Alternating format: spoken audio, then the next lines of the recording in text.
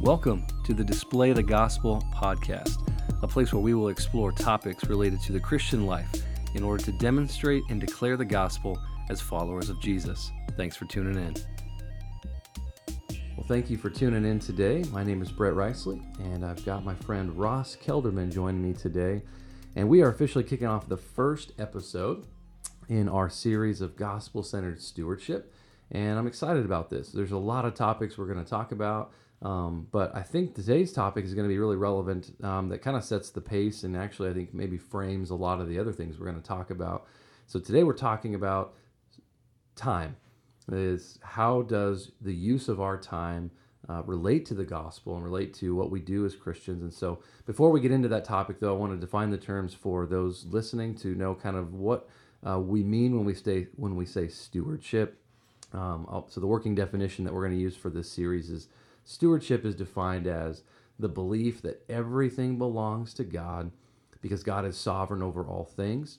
And therefore, stewardship begins as we recognize God as exercising divine ownership over all that there is. And so there's this reality that God is the owner of everything, but then he's entrusted to his people a lot of different things. So we are not the owners really of anything, but we're actually managers. And so to be entrusted is this idea that we've been given responsibility as a manager of any of the things that God's given us. And so one of the things we've been entrusted with to manage well for the glory of God is our time. So that's the question before us today, Ross. How does the gospel relate to the use of our time? So let's jump right in. Yeah, well, Brett, thanks for having me. As I look at the gospel, the good news here, I'm so appreciative of the invitation to be part of this journey as we look at some of these most important areas of our lives today and what the gospel, what the good news is of his ownership over these things, and not ours.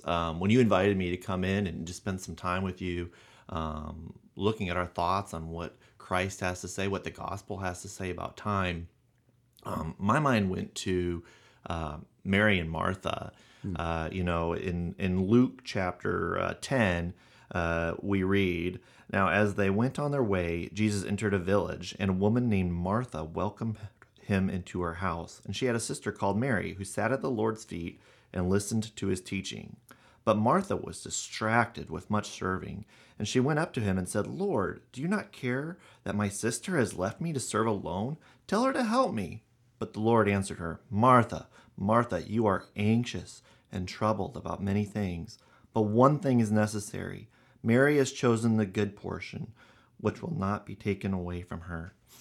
So when we talk about being stewards of the gospel, this good news, and we look at Mary and we look at Martha, let's look at what Mary was doing. It says here that she sat at the Lord's feet and she listened to his teaching.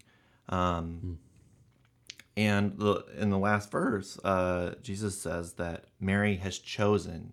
Mary chose to sit at his feet. She chose to listen, and that was the good portion. And so, as we're thinking about time, I just kind of want to open with this thought that we choose where we put our energies, where we put our hours, where we put our days, where we put our thoughts. And I want to steward that decision, those hours, that time well, so that I can be walking in the good news of Christ's ownership over these things. What have you been seeing as you've been looking through the gospel, Brett? Yeah, that's good. I think that's such a good point. I mean, as you were talking, I'm thinking also, Mary chose what was best, which was to prioritize her proximity to Jesus. And so there's this just reality as I'm thinking out loud that there's being in proximity with Jesus doesn't come naturally. It's not the default mode, I don't think, for a lot of us, especially in America with busy lives, jobs, families, church, whatever. But she chose that. I think that's a really good point. Part of being a good steward is having an intentional plan and a process, and I think that's helpful to choose Jesus. But as I was also listening to you, I was thinking about Jesus's use of time himself. How did Jesus use his time? And the thing I thought about was, oh, he often chose to get away from the crowds to be alone with the Father. And John 17 is a great example of that, of him praying to the Father and wanting to be completely one with the Father, and then hopefully that his disciples would be one with him as he was one with the Father. But many times in his ministry, he would get away from the busyness, he'd get away from the preaching to large crowds, and he would get away to pray and to be alone with the Father.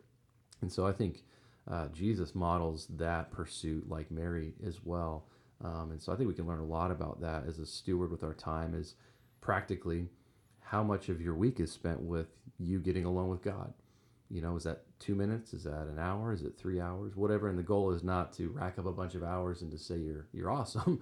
The goal is to pursue God and to be known and to know Him. Um, so that's one thing I was thinking. I was also thinking we see Jesus also obviously doing ministry for the 3 years he was on the earth and preaching to large crowds and traveling to various cities and towns. And he did that, but the primary use of his time as he was doing that was to invest really deeply in 12 guys and to model what he wanted to model for them and help to have them assist and have them watch, and then eventually launching them out to be disciple makers and to take the gospel to the ends of the earth. So he obviously prioritized time with the Father, and I think out of the overflow of obedience to the Father, he understood his mission. He understood that the Father's heart was to get that good news message of the kingdom to the ends of the earth, and obviously he lived a perfect life and was obedient. Philippians says, even to the point of death on a cross. And so he knew his mission and used his time in a way that fit in accordance with the Father's heart. And so that's convicting as I think about the use of my own time. Do I use my time in a way that I think would be in accordance with the Father's heart? Yeah, yeah. I think what would be interesting is if we could take sort of our spiritual heart in these moments of busyness or perceptions of busyness, and really, spiritually dissect that heart to look at what's in there. I'm afraid, Brett, that if you took my heart during times when I'm feeling particularly stressed or busy, when you opened it up, I think what you'd find is a heart that desires to be glorified in and of itself. Yeah. Maybe a little bit of a hero complex where, I want the story to be about me, Yeah. which is clearly, the antagonist to the gospel. That's bad news. That's not good news.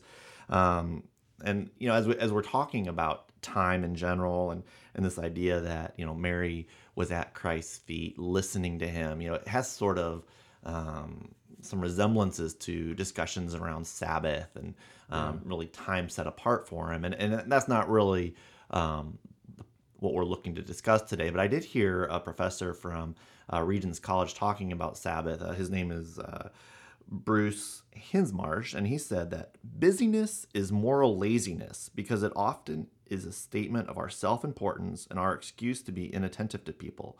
But God has given us just enough time to do what we need to do moment by moment to respond to Him. And His grace is there. It is eternally present. Every moment is a sacrament where time touches eternity, and there's exactly enough time to do what God has called us to do.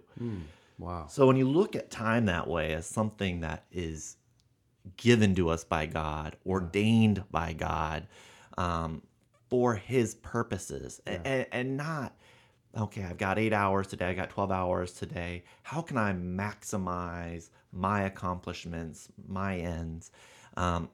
I actually think there's freedom in that. I don't see weight, even if we are doing more. I trust Him that in the next hour, He'll give me the guidance of how I should entrust in Him and steward that time He's given me.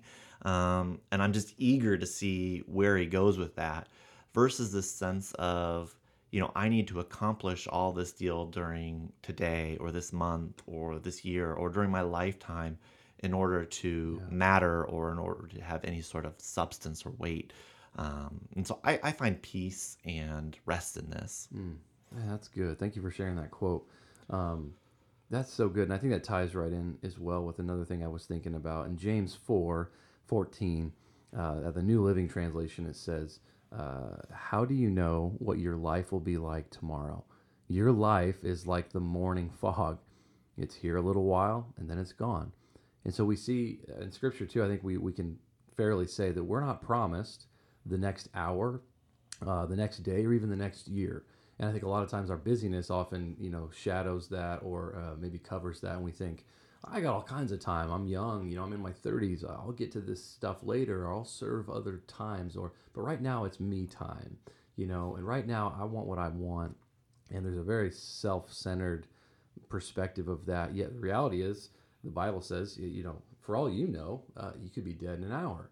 And that's not to be morbid. That's just the fragility of life as a human in God's world.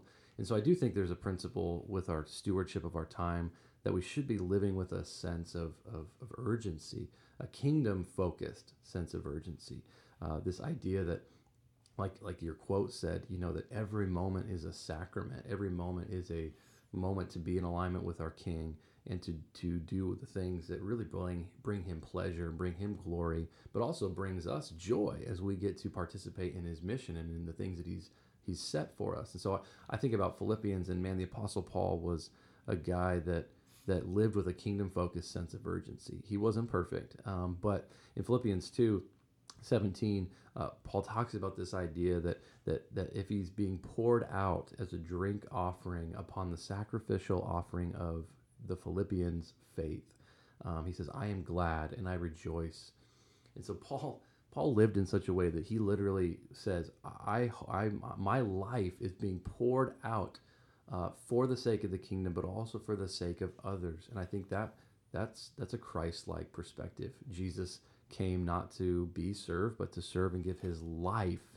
He poured out his blood for us. And so this is where we see the gospel, I think, as well, that Jesus poured out his life, gave his life, shed his blood, his body was beaten, he was put on the cross, he atoned for our sins. And in the same way, then now as his followers, we're supposed to emulate his example. So how can I follow Christ's example to pour out my life? I'm obviously not going to die and atone for sin, but how can I pour out my life in such a way for the edification of other believers, for the investment of my family, discipleship, serving other people, helping other people learn, helping other people grow, helping other people learn to serve and live this way as well. And so I think that's fascinating. And Paul again in 2 Timothy 4 says, "For I am already being poured out like a drink offering, and the time of my departure has come. I have fought the good fight. I have finished the race. I have kept the faith. Henceforth there is laid up for me the crown of righteousness, which the Lord, the righteous judge, will award to me on that day. And not only me, but also those who have loved him as well." And so, again, this idea of being poured out, Paul says, like, I'm being poured out, and that's very much connected to him fighting the good fight, to running the race. And everyone loves to quote that, we're going to run the race, we're going to fight the fight. And I don't know if we always connect that to, that's actually in context of giving your life away. And so to run the good race is not just, I didn't have a moral failure in 20 years. That's part of it, I suppose. But can you run the good race in terms of living with a sense of urgency that eternity is real? And are you sharing the gospel and engaging the lost and making disciples and pouring your life into other people? So I think that kingdom sense of urgency is a huge piece, I think, for us as Christians. Like you said, that's a complete contrast to the busyness, which is often, if we're being honest, I think pretty self-centered busyness. Yeah, I want to feel essential, and I think that gives rise to a franticness, and I can use that as an excuse not to be the hands and feet of Christ here. I can say, well, I'm too busy with church commitments to go care for the needy or share Christ with people. I've got a lot I need to do, and that's such a wild contradiction to what I ought to be about. But as you're sharing about this finish line of this race and everything, man, that's just exciting. This thought of finishing and being with him, and as I'm running this race and I'm thinking about that finish, just what an encouragement that is, and a push, and just a reminder of who I'm here before and whose feet I'm before, and who I want to be listening to each step of the way as we run this marathon. Oh, that's good. I think we'll begin to wrap this up here too. With so the gospel-centered perspective of our time really has to do with intimacy with Jesus. It has to do with prioritizing Him as the chief end of man is to glorify God and enjoy Him forever, right? And so from out of that place, though, hopefully, as we know God and He knows us better and we know Him, then that'll be an overflow that's natural to live with a kingdom sense of urgency, because that's the Father's heart, is to bring glory to His name through the advancement of the gospel and through the edification and the building up of the church. So hopefully we can display and demonstrate the gospel in that way. And I'm just going to close with another passage from the Apostle Paul in Ephesians 5, 15 and 16. He says, "Be very careful then how you live, not as unwise, but as wise, making the most of every opportunity, because the days are evil." And so I hope and pray as you listen to this today that you would be asking the Lord to show you how you can make the most of every opportunity today. Every breath is a gift. Every moment is a sacrament that is intended to be for the Lord's glory. And so ask yourself how you can be in submission to the Lord today with your time for the sake of the gospel and for the glory of God. Thank you for tuning in today. You can find a wealth of resources, including free downloads, videos, book recommendations, sermons, training opportunities, and more at my website, www.displaythegospel.com.